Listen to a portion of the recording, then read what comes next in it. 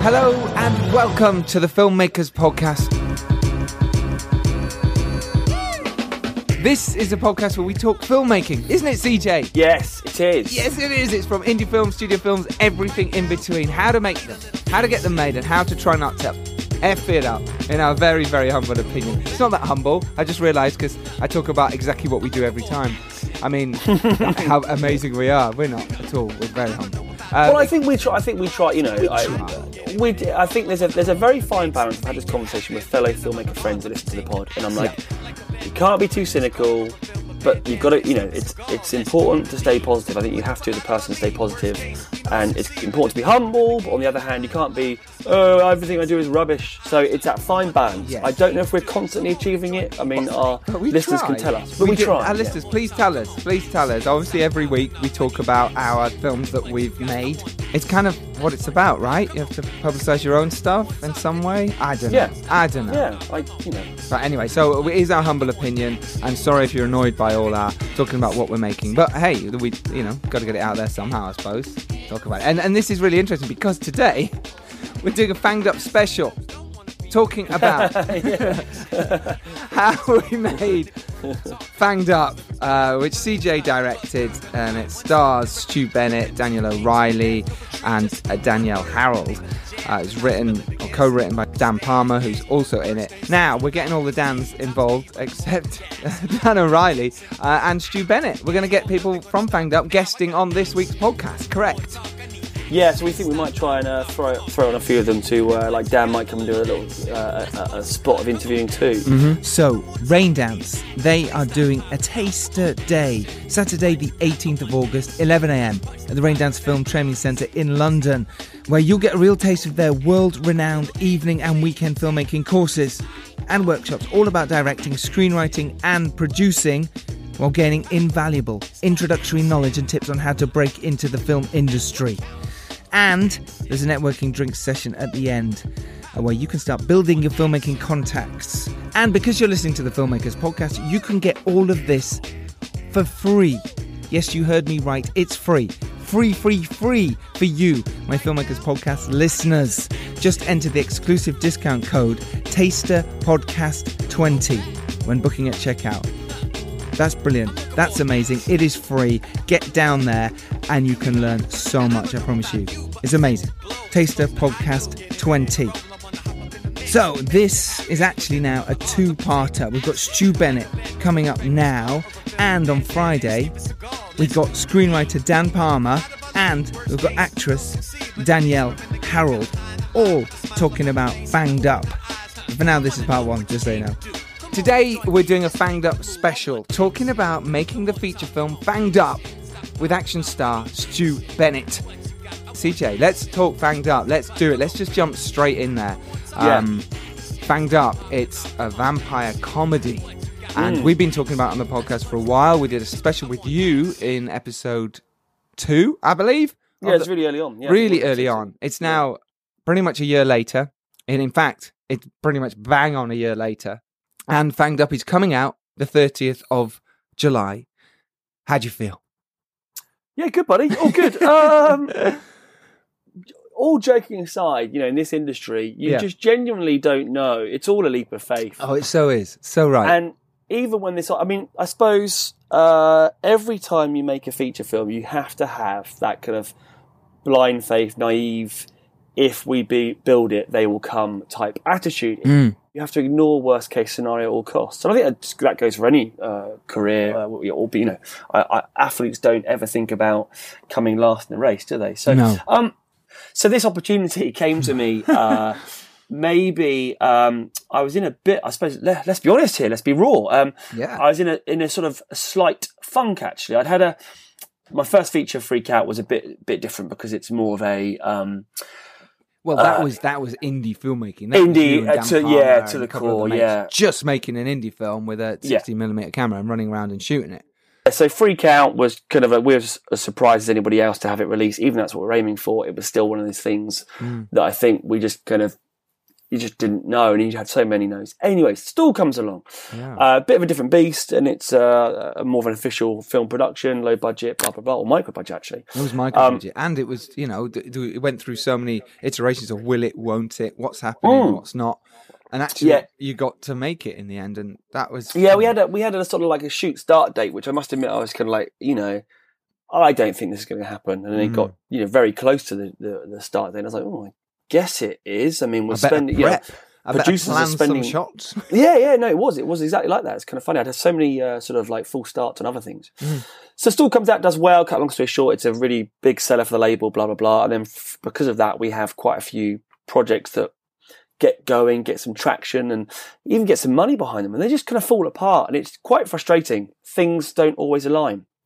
No, but and I did get one of those moments. We've talked about this before. I got one of those. I had a bit of a slight crisis moment, I suppose. And at the same time, I was getting some traction with the commercials. And I remember saying to my wife, like, well, maybe I'll just, for the minute, I just need to focus on the commercials, because each year I see exponential growth. I do a few jobs.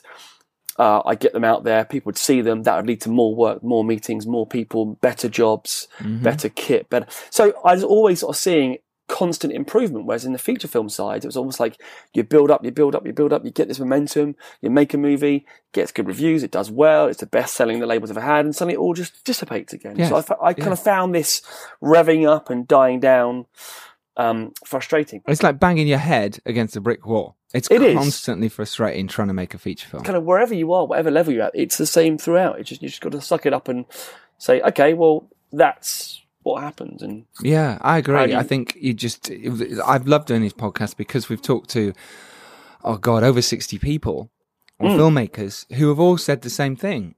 It's not easy. And everyone's had a different journey to becoming a filmmaker. They've all gone through totally different ways of getting money or totally different ways of making their feature film. And that's been fascinating. And like you say, cathartic for us to listen to and sort of go, I don't feel so bad. It's okay. It's not just me banging my head against a brick wall. School winners that have times where they're like, Mark Sanger. The phone's not ringing, and I'm just not doing what I'll be doing. And I'm totally the editor of Gravity. The same thing. He was going, okay, I'm trying to make a feature film, and it's really hard for me. Mark Strong was saying the same thing about his wife.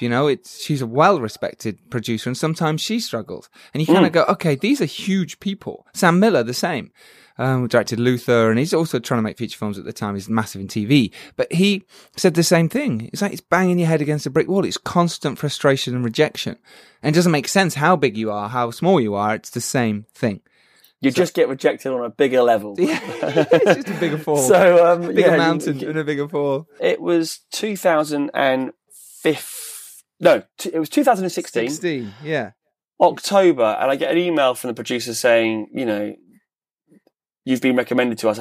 I think the double whammy of having stalled in my Film 4 Fright Fest Channel 4 short starring Alice Lowe called Night Feed, which if you go to my Twitter account, you can watch that. We'll be in the show notes as well. Knowing that I'd sort of ran the marathon with Stalled and I could deliver a feature, and then seeing Night Feed, they were like, well, we think you're our guy. Great. So there's some back and forths, and then one very, very quick rewrite later, I was on set shooting it. So really, really, really flying by the seat of my pants. But all the commercials and all the short, sharp shoots, all the short films I made, everything I made up to that moment all informed me and helped me get Fanged Up made. Breakneck doesn't quite do it justice. It was just ridiculous speed. So you never know. And it's just an opportunity, it's like it wasn't the most perfect opportunity, but it's like there was room to make it something I could really come away with, something I was proud of. I agree, and it's getting a chance to make something.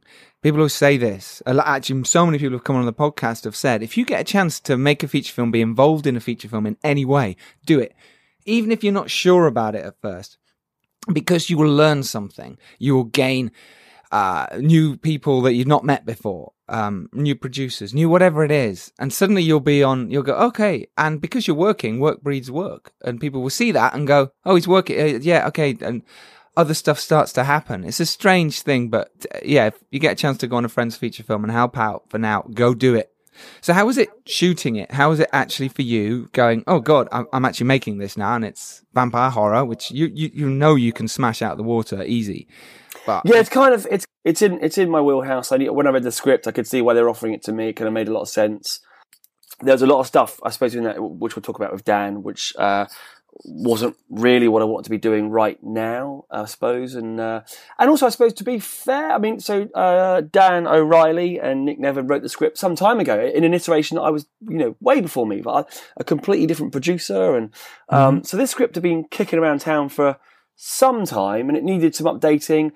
And actually, I think certain aspects were just needed a sort of fresh perspective. And you brought that, and so did Dan Palmer coming on to do some rewrites as well. Yeah, I think had they made, the film they made at the time the film they'd written at that time would have, been, great, but it just wasn't. I think by the time we got round by 2016. I think an audience wouldn't have just stomached some of the humour, I guess. And plus, we had to consider Dan O'Reilly's his sort of like, I suppose, his baggage, his comic baggage he came with. And it's like, well, considering the character you play in Dapper Laughs, do you want to be doing some of these things? So, but he was great. And he's like, no, I want to do something new and different and challenge people's perceptions of me. So he was open to a heavy change, which is great because you need that from your lead. Anyway, should we get the legend that is Stu Bennett on? Open the curtain, bring him in. Here's Stu Bennett. I'll tell you a little bit about Stu Bennett, if you don't know.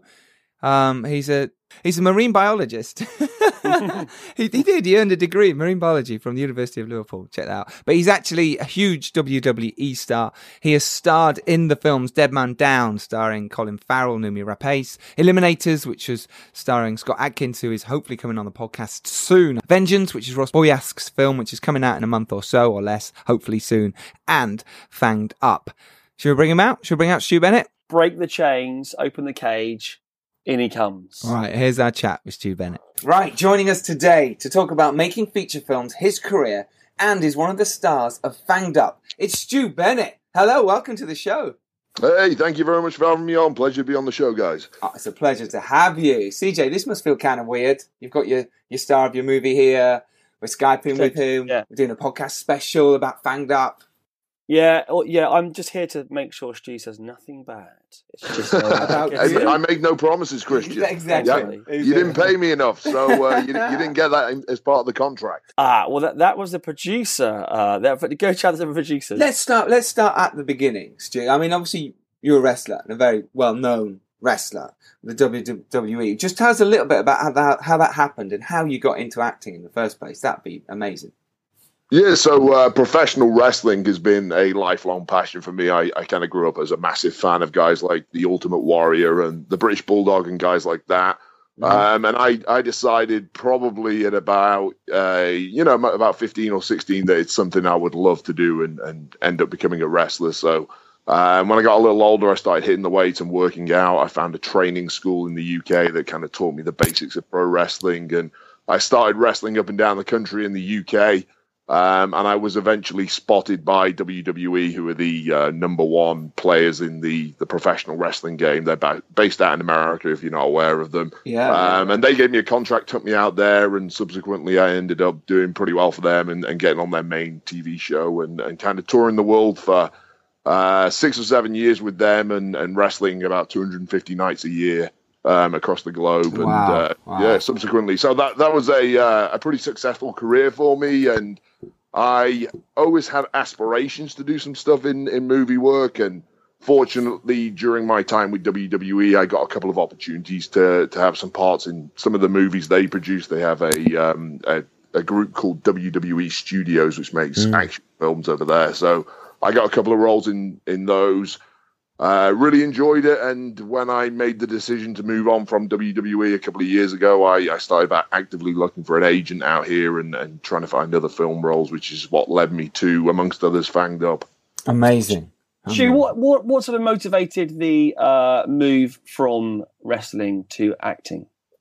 So professional wrestling, when you were doing it at the level that I was doing it, is very much all-encompassing in that it completely takes up your time. There is no downtime at all. You're basically in a traveling circus, and it's a lot of fun when you're a young man doing that, but I was getting, I'm getting up there in age now for a wrestler. I'm 37 now, which, although I'm not an old man or anything like that, in wrestling terms, to be wrestling 250 nights a year and traveling as much as we were traveling, I kind of felt that I wanted to move into other areas when I was still young enough to kind of, offshoot into a different space. So the film stuff, I'd really enjoyed the stuff I'd done with WWE.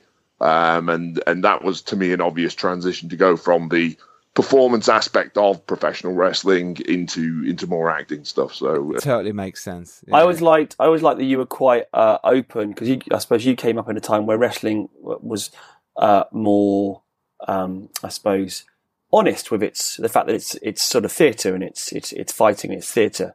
And whenever you're on set, I think you'd always joke about, well, that's what I am. I'm a professional fake fighter. Also, what's quite funny, and the fact that you're very transparent about that. Yeah, exactly. I think if you go back 20 or 30 years, one of the things that audiences often found insulting about professional wrestling is that we were genuinely trying to hoodwink everyone that this was some sort of, legitimate boxing style fight or something like that. It's not. It's entertainment. The results are predetermined. When I go into a match with someone, I know I'm winning or the other guy's winning. The beauty of professional wrestling to me is the artistry that's involved in telling that story and telling the drama. And the athleticism that you're seeing is real. You see some incredible feats of athleticism. You get genuine injuries. People think that because the result is predetermined, we're not actually hitting each other. We are hitting each other. I've suffered, a huge number of major injuries from professional wrestling. So, in terms of it being an art form, the real area that I respect about it is that ability to take an audience on a journey and bring out emotions in them, be it anger or sadness, happiness, elation, and get people absorbed in the drama that we're showing them in the ring, which is kind of similar in a way to the kind of things you do in the movie world where the movies we're showing, they're fake too. It's not a real. It's true. Event. Yeah. It's not a documentary that we're showing. So yeah, absolutely true. So, which is a great segue really into the acting world. I totally agree. It's a very similar thing. You're sort of faking your emotions sometimes, though you try and do it as real as possible, which is the same as wrestling. You fake it as best as you can until it's real, or it looks real to everyone else. And so Dead Man Down happened, which is, what a huge movie to start with for you, with Colin Farrell, Noomi Rapace, Terrence Howard, and Dominic Cooper, right? And that was your first feature film. Yeah, that's it. I got very lucky to get a part in that one. I had a pretty small role to play in that. I played Terrence Howard's bodyguard in that, essentially, and there was a bit of, shooting, a little bit of dialogue and stuff, but the great thing from my perspective was that it was a 2-month shoot and I was pretty much on set every single day, even though my role was pretty small, because I was kind of very much needed as a background character surrounding Terrence Howard everywhere he went. So I got to see firsthand kind of a pretty large production. It had I think about a $35 million budget, which is pretty significant. It's pretty significant, yes. So to be around actors of that caliber and see exactly how films of this size are put together and, get to learn different camera techniques. Like, for example, when I first went on set, I had no idea that when they film a scene, they don't have, 3 or 4 cameras filming the scene at the same time so they can take the different angles. I didn't realize that when you film the scene once and you do 3 or 4, 5 takes, however many you need, you then shift all the lights around and all the sound around and all the cameras go to the opposite side and film it from that angle. Then you film it from a third angle and then a fourth angle, and you end up doing the scene 20 or 30 times. Like, I had no idea, for example, that is how filmmaking works. So that's just one example of the kind of things I was, picking up and learning, and watching guys like Colin Farrell and seeing how he would prepare for an intense scene and how he'd get himself in the zone and stuff like that. It was just a real crash course education with some of the kind of top level guys in the industry, I suppose. That's wonderful. That must have been that moment when you suddenly went, cool, well, we've done it now on take 3 or whatever. Cool, thanks. I'll be in my trailer. Bye. I'm off. Yeah, I'm off. Like, no, we've got to turn around yet, Stu. You've got at least another. Did you also? What the fuck? I'm not telling you. No. Exactly. Did you also go into it like full on, like fighting start? So you were knackered after take 3, going, oh my god, I've got to do 4 more of these. There kind of was a bit of that. I mean, you think you got to remember about professional wrestling is, pretty much everything we do is live, either for an audience of, a giant stadium with 20,000 people in, or with, it going out live on TV. We don't do second takes in wrestling. So you basically, even if something goes horribly wrong, you've just got to kind of improv and work with it and figure your way around. Because you can't say, oh, hang on, I did that wrong. Let me reshoot, because this is going out live, or there's 20,000 people in the arena who are screaming at you. So, that to me was something to get used to. And it's almost like, as wrestlers, we feed off that live adrenaline, where you cannot afford to mess anything up, or if you do mess it up, make sure you figure out how to still make it work. So it was definitely, in terms of adrenaline for me on film sets, it took a lot of getting used to, because it's a much slower pace, and you kind of have that safety net of, no matter what happens here, we can always reshoot it, which it definitely took a bit of getting used to for me. Yeah. I bet. And moving on quick, because we want to get to Fanged Up, but I want to talk about your other films as well.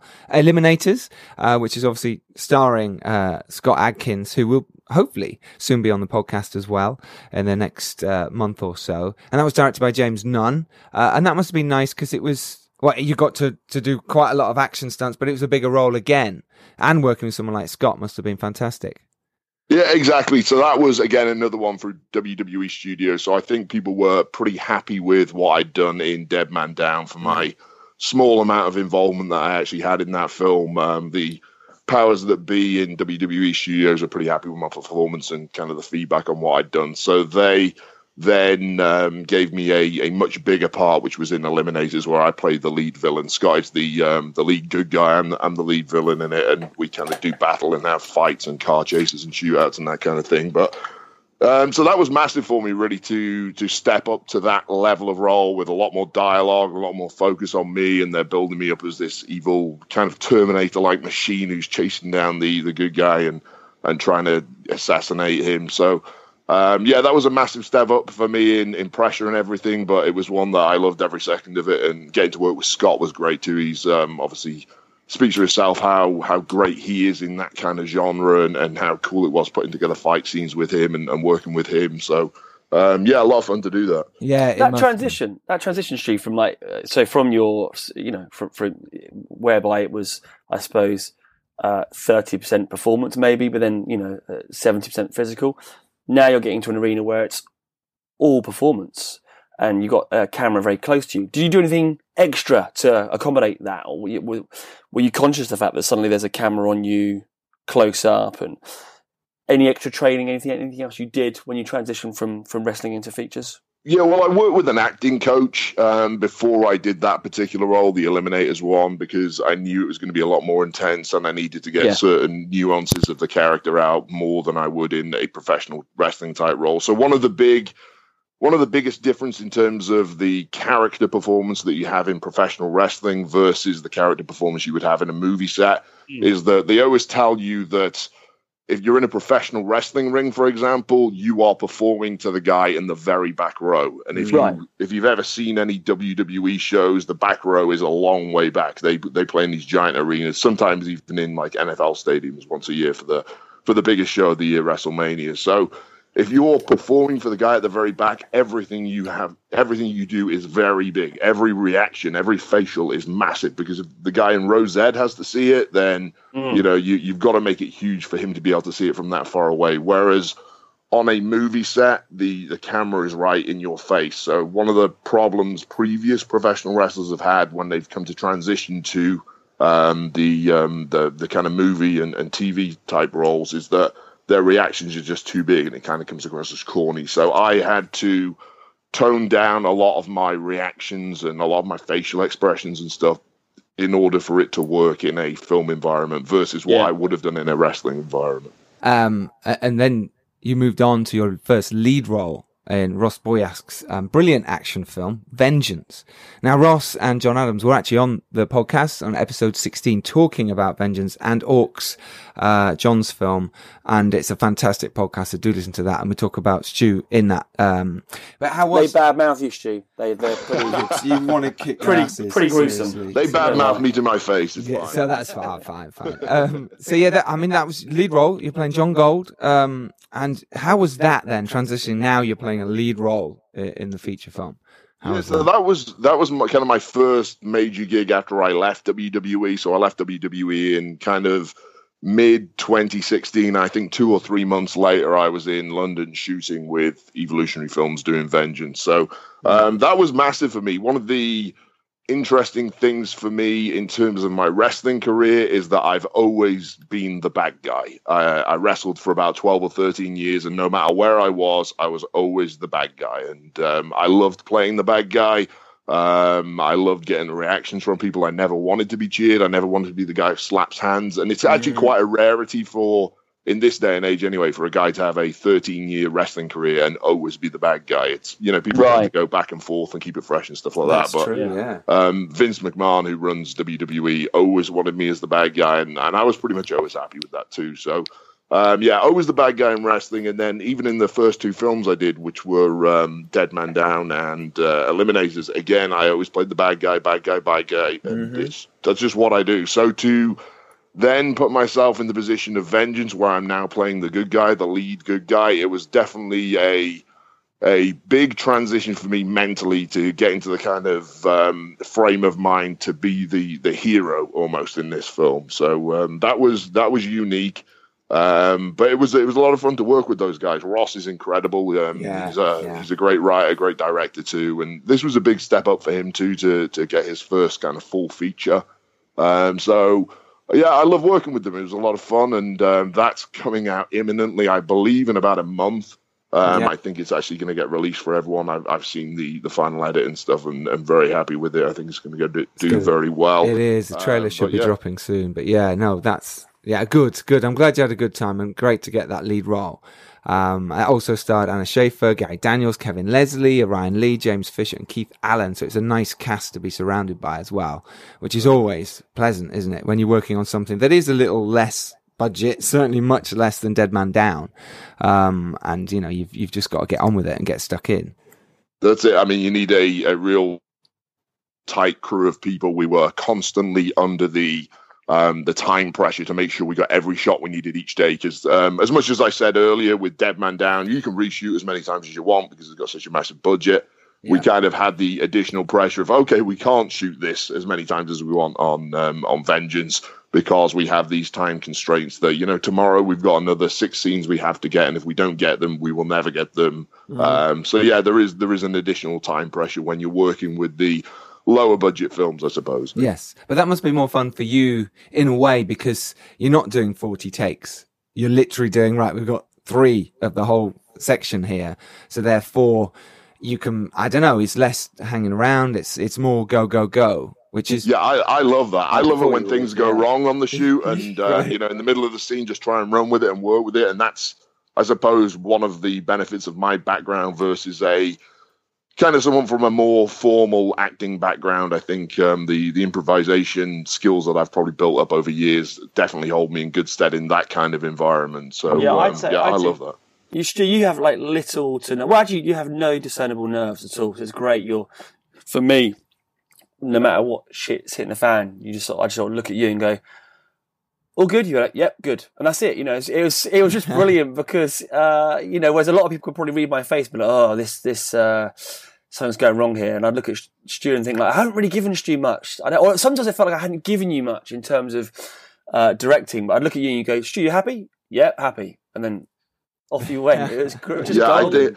I think when you've had to stand in your underpants in the middle of a wrestling ring in front of a live viewership of millions while a 7-foot-tall, 500-pound man is about to beat you to death with his bare hands. I think it puts everything in life in perspective. So maybe I don't feel nerves like a lot of people would in certain situations like that now. When times got tough, I just pictured you in your pants. That got me through. This is just when you're on your own. This is totally separate. Yeah. So should we jump into Fanged? This is a perfect dive opportunity. Dive straight in. Fanged Up. I mean, it's great that you've got two films coming out very similar time. Vengeance in a month or so. Fanged Up is out pretty much now when this is going out.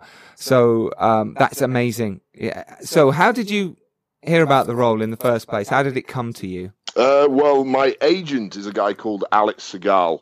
He works for a company in London called Intertalent Group. And I guess Terry Stone, who's the producer of the movie, he got in touch with Alex asking if he knew any big guys who could do a Russian accent.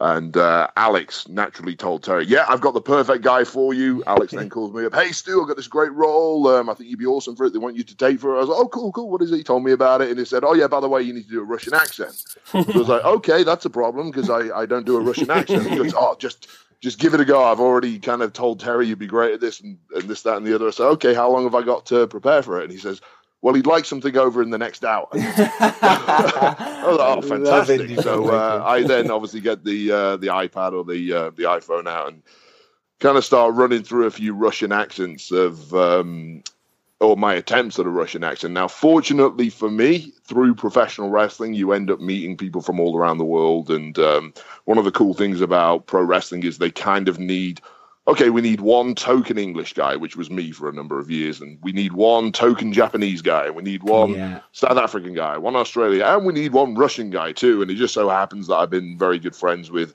a couple of the Russian guys that they've had over the years in WWE, and from sitting in cars with them and chatting with them in the locker room and stuff, I suppose I kind of have absorbed part of their mannerisms and their accents and stuff like that. There was a guy called Vladimir Kozlov who was a wrestler for a long time in WWE, and I was pretty close with him. And so I kind of just tried to rip him off when I did the self-tapes to send over to Terry, and I guess they liked what they saw, and pretty soon after that, Alex was working on contracts to head over to Portsmouth and start shooting. And I think I had about 2 or 3 weeks of notice from getting the role to actually being out there and filming. So I then had a little time to kind of keep working on the accent, watching a few videos on YouTube and stuff like that, and finding some people speaking in Russian accents and picking up certain things from them. And really just kind of repetition of getting what I felt was an acceptable accent for the role. Amazing. So right, obviously now you've not met Christian yet. You've not met CJ at this point. Did you guys first meet when you were on set? Oh, when? No, we actually had a bit of a Skype session first. So I think Terry had seen the tape, he liked it, and then I think Terry had spoken to Christian, and we had a little Skype session. I was living in Tampa, Florida at the time, and I remember sitting there having a chat with Christian, and we clicked straight away, which was good. And I knew he was going to be very easy to work with and get along with. And from that point on, I think Alex then sorted out the contracts for it, and it was smooth sailing from there. Amazing. For those that don't know, the film is about a young rogue. He's thrown into prison for the weekend, unaware that the guards are blood-sucking vampires, and the inmates are their victims. How is it then to sort of go, you're now doing a broad comedy? So you're going, obviously you've done quite a lot of that in wrestling anyway, but this is now strong acting with comedy, with comedy stars. If I could jump in there, please, yeah. Because I was so adamant that this person can't be a comedy performer. But what was great in seeing what Stu done when Terry suggested Stu would be worth looking at. And a very quick YouTube search gives you a lot of Stu's work. And it's like, he'd be perfect because he understands comedy, but can play it as the straight man, as it were, because your lead is a stand-up comic. So, and for really any of the jokes to work, they've got to bounce off Stu. So it was imperative. There's nothing worse than when you're in a comedy and people start acting like they're in a comedy. So Stu's role, the role of Victor, was the one that almost had to be cast. Everything else would bounce off of that.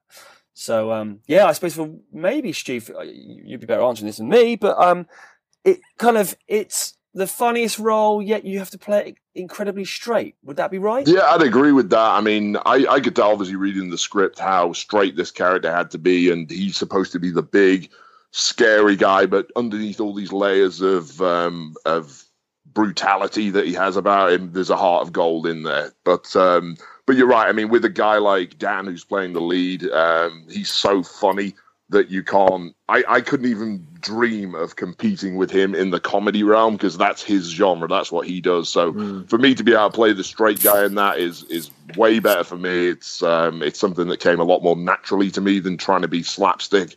So yeah, I think it was very natural to play it like that. You guys you seem to get on, like, well, testament to your acting maybe, but you seem to get on very well. And what was fantastic was, it was just you guys, you and Dan. The first day of shooting was a couple of the cell scenes where the two meet for the first time. It doesn't always work like that in low budget filmmaking. You just, you shoot what you shoot and that's it.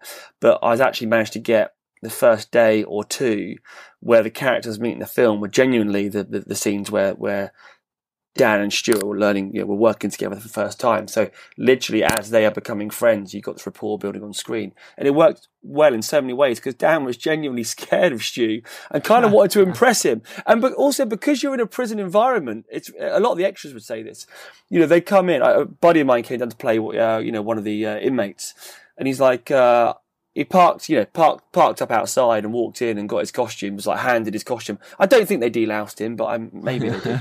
But he said, then we went, you have like a giant green room, and he said literally what he did was he walked in there, felt so intimidated, he just walked up to sat next to the biggest person he could find in a kind of like, you'll protect me kind of way. So that was kind of what it was like. I think that prison, because you're in a prison, I think it bleeds in. And that relationship that you see on screen is kind of the one that Dan and Stu had.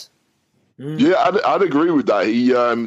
You're absolutely right about that first scene. There was definitely, because I didn't know Dan at all then. I think we'd met the night before very briefly and had a beer together. But there was still a lot of, like when you meet anyone for the first time, there's a awkwardness about it, and what's this guy really about? And you haven't actually met him. You've met the representative of himself that he's trying to show to you and stuff like that. So you don't really know anything about him at that point. And that, I think that little touch of awkwardness when you first meet someone played in perfectly to that scene, because I wasn't used to his kind of humor at that point. And he didn't know that I wasn't some, lunatic who was going to go crazy and start punching people at some point. So there was that element of that almost lack of trust at that point that I think lends itself very well to that initial scene that we filmed, and that subsequently is probably my favorite scene in the entire movie. I love the first intro between the two of us in the prison cell. I think it's hilarious, awkward, intimidating, and Dan is just so funny in it. So that's probably, if I had to pick any scene in the film, that's my favorite, when the two characters first meet. How is it working generally on this then? What are your memories from your time shooting this? No pressure here, Stu. It's not like no. Jenny, you can act. I would be fascinated to know what you were expecting versus what you got, and how the whole thing unfolded for you. Yeah, well, it was funny because I really didn't have too many expectations going into it. I kind of came in with an open mind, because in terms of the role itself, I'd never done anything like this before. Playing a guy with an accent was kind of brand new to me. I'm playing a Russian and playing in a horror and a comedy, all this stuff I'd never done before. And I wasn't even particularly familiar with Dan. I know Dan is a pretty big name in the UK, but I've been out in the US for the last 12 or 13 years, and he hasn't really crossed over there. I don't know if his kind of humor works in the US or not, but certainly he's a huge name out here. So really, I come in with a completely open mind, didn't know what to expect. But I remember the camaraderie of all the crew and the cast was really strong from very early in the shoot. And it was cool meeting all these guys we had set up as prisoners. I guess Dan was friends with a lot of them from the kind of comedy world he works in. And just, it seemed like there was every day 30 or 40 people on set who were in, either background acting roles or lead kind of roles. And it seemed that everyone just clicked straight away, and there was great banter and stuff between everyone. And that lends itself well, again, to the kind of prison atmosphere where you've got all these prisoners. And if you've ever seen documentaries about inside prison life, there's always this kind of this kind of riotous behavior between them all that's kind of simmering there the whole time, and that's almost how it felt on set. That these guys are, the director and the first AD are desperately trying to control this horde of lunatics that could boil over at any time, and that really, I think, comes over in some of the scenes. Especially there's a scene in the prison canteen where it kind of turns into a bit of a riot at one point, and I felt that energy was there the entire time we were shooting. Amazing. And then working from those guys, all the comedy guys with Dan O'Reilly and Dan Palmer and Vas Blackwood, and then you have Stephen Burkoff in the middle of this, who is this, is very well respected and very well known for, it being the straight, strong, silent actor type. How is it going from that, and then suddenly you're working with Stephen Burkoff? Yeah, well, I didn't actually have any scenes with Stephen, so we really only met and kind of had a quick handshake and a hello. I think the days he was shooting, I was off, and vice versa. So there's no direct meeting between our two characters on set or anything like that. But he's a great name to add to it, and I think a lot of people were probably pretty surprised when they saw his name attached to it. I mean, you look at the kind of movie it is, and it's a ridiculous film. Let's face it, it's ridiculous. Vampires in a prison. There's a Russian, Soviet guy and a guy making jokes about sausages. It's a ridiculous film, but to add a name like Stephen Burkoff in there makes you think, well, this is pretty interesting. Let me check out how they've portrayed him in that, and his character is incredible in there too. Obviously, I've seen the final version of it, but he plays it great and it fits in perfectly, and it's almost surreal seeing a guy like that playing the kind of character he's playing, and I think it's a great addition. So I don't know how it went down that he ended up getting that role, but I thought it was kind of cast perfectly there. Super. Money, just suitcase full of money. Totally. Yeah. No, I don't know. I don't know. Funny enough, I was the same as you. His name came up, and there's a few being bandied around, and Steve's name came up. I was like, yeah, great. I mean, I think he's a thespian. He does slow-mo Shakespeare plays. So is he going to respond to this? But he did. So and we're not we're a moderately budgeted film, but it's not giant paychecks for sure. So but no, for whatever reason, Stephen decided that it was something he wanted to get involved in. And we know you've got to go. So CJ, unless you've got a final question, I might have. No, should we talk about what Stu's got coming up? That's Stu, have you got a couple of minutes to talk about what's next? Sure, absolutely. So I've got obviously the things we've talked about, Vengeance and Fanged Up, coming out very soon in the next kind of month or two. So Fanged Up's on the 30th of July, and when's Vengeance? Do you know? Yeah, you put me on the spot here. I should know this off the top of my head, but I believe it's sometime kind of mid-August. Sure. If you follow my Twitter and the Vengeance Twitter, all the information will be on there as and when it's coming out. But on top of that, I've got a show coming out on the 28th of July on ITV1. So 5 p.m. It's Saturday, 28th of July at 5 p.m. There's a new wrestling show called WOS Wrestling, which stands for World of Sport Wrestling, which if you're a wrestling fan of British wrestling, back in the day in the kind of 70s and 80s, it was huge with guys like Big Daddy and Giant Haystacks and people like that. Yeah. Well, we're bringing that back. It's going to be on primetime, ITV1.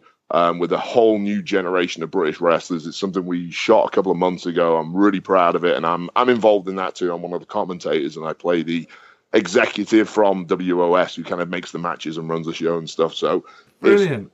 If professional wrestling interests you at all, definitely tune in and check that out. And then I've also got another show coming out on Netflix in September called Ultimate Beastmaster, which is kind of like the Netflix version of American Ninja Warrior, which I think has been a pretty big hit over here. So it's kind of this like obstacle course style athleticism race, which I'm again hosting that and doing some commentary and things like that. So there's no end to your talents. You're now presenting as well.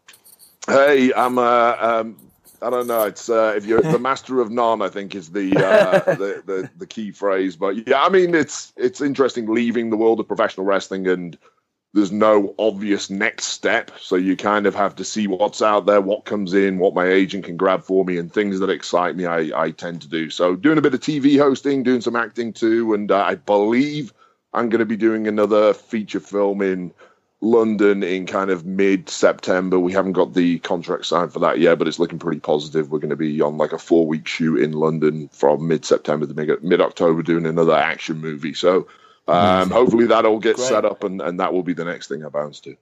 Fingers crossed, buddy. I look forward to it. And I'll probably see you as something Fanged Up related soon as well, I'd imagine. Yeah, absolutely. I mean, I kind of travel back and forth to the UK quite a lot. I'm in the UK currently doing some promotion for that WOS wrestling show, and then I'm off on holiday to France and Greece for a couple of weeks, and then I think I'm back again after that. So I'm constantly back and forth, so hopefully we'll cross paths face-to-face fairly soon. I'll give you a good manly handshake. Teach you how to do it, Stu. Yeah. Stu, this has been fantastic. Thank you for your time.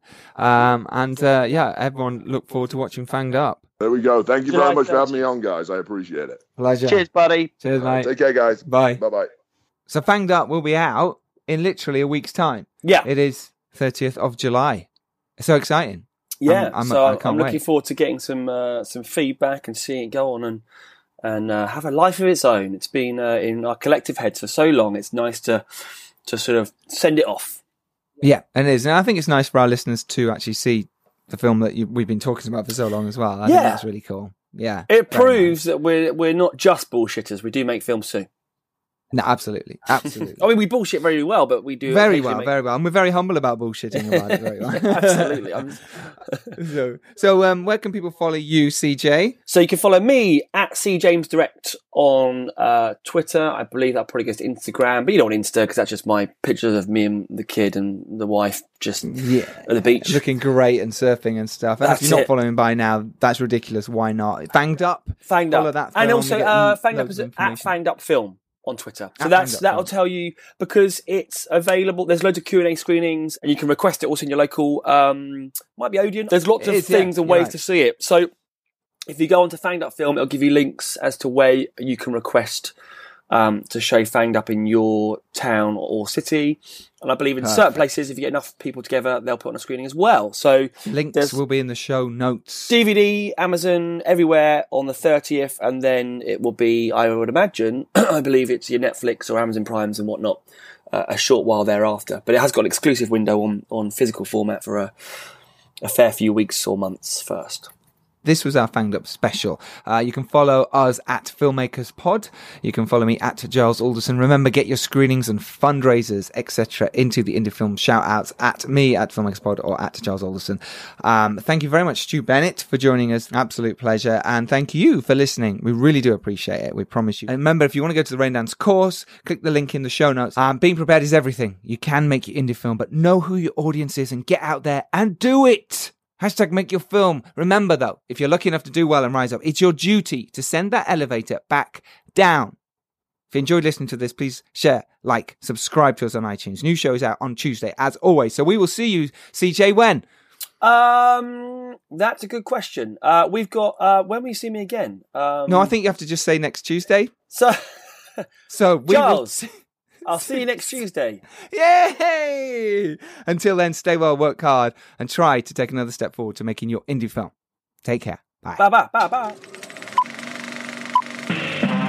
This was a podcast from the Podfix Network. You can check out more shows like it at podfixnetwork.com.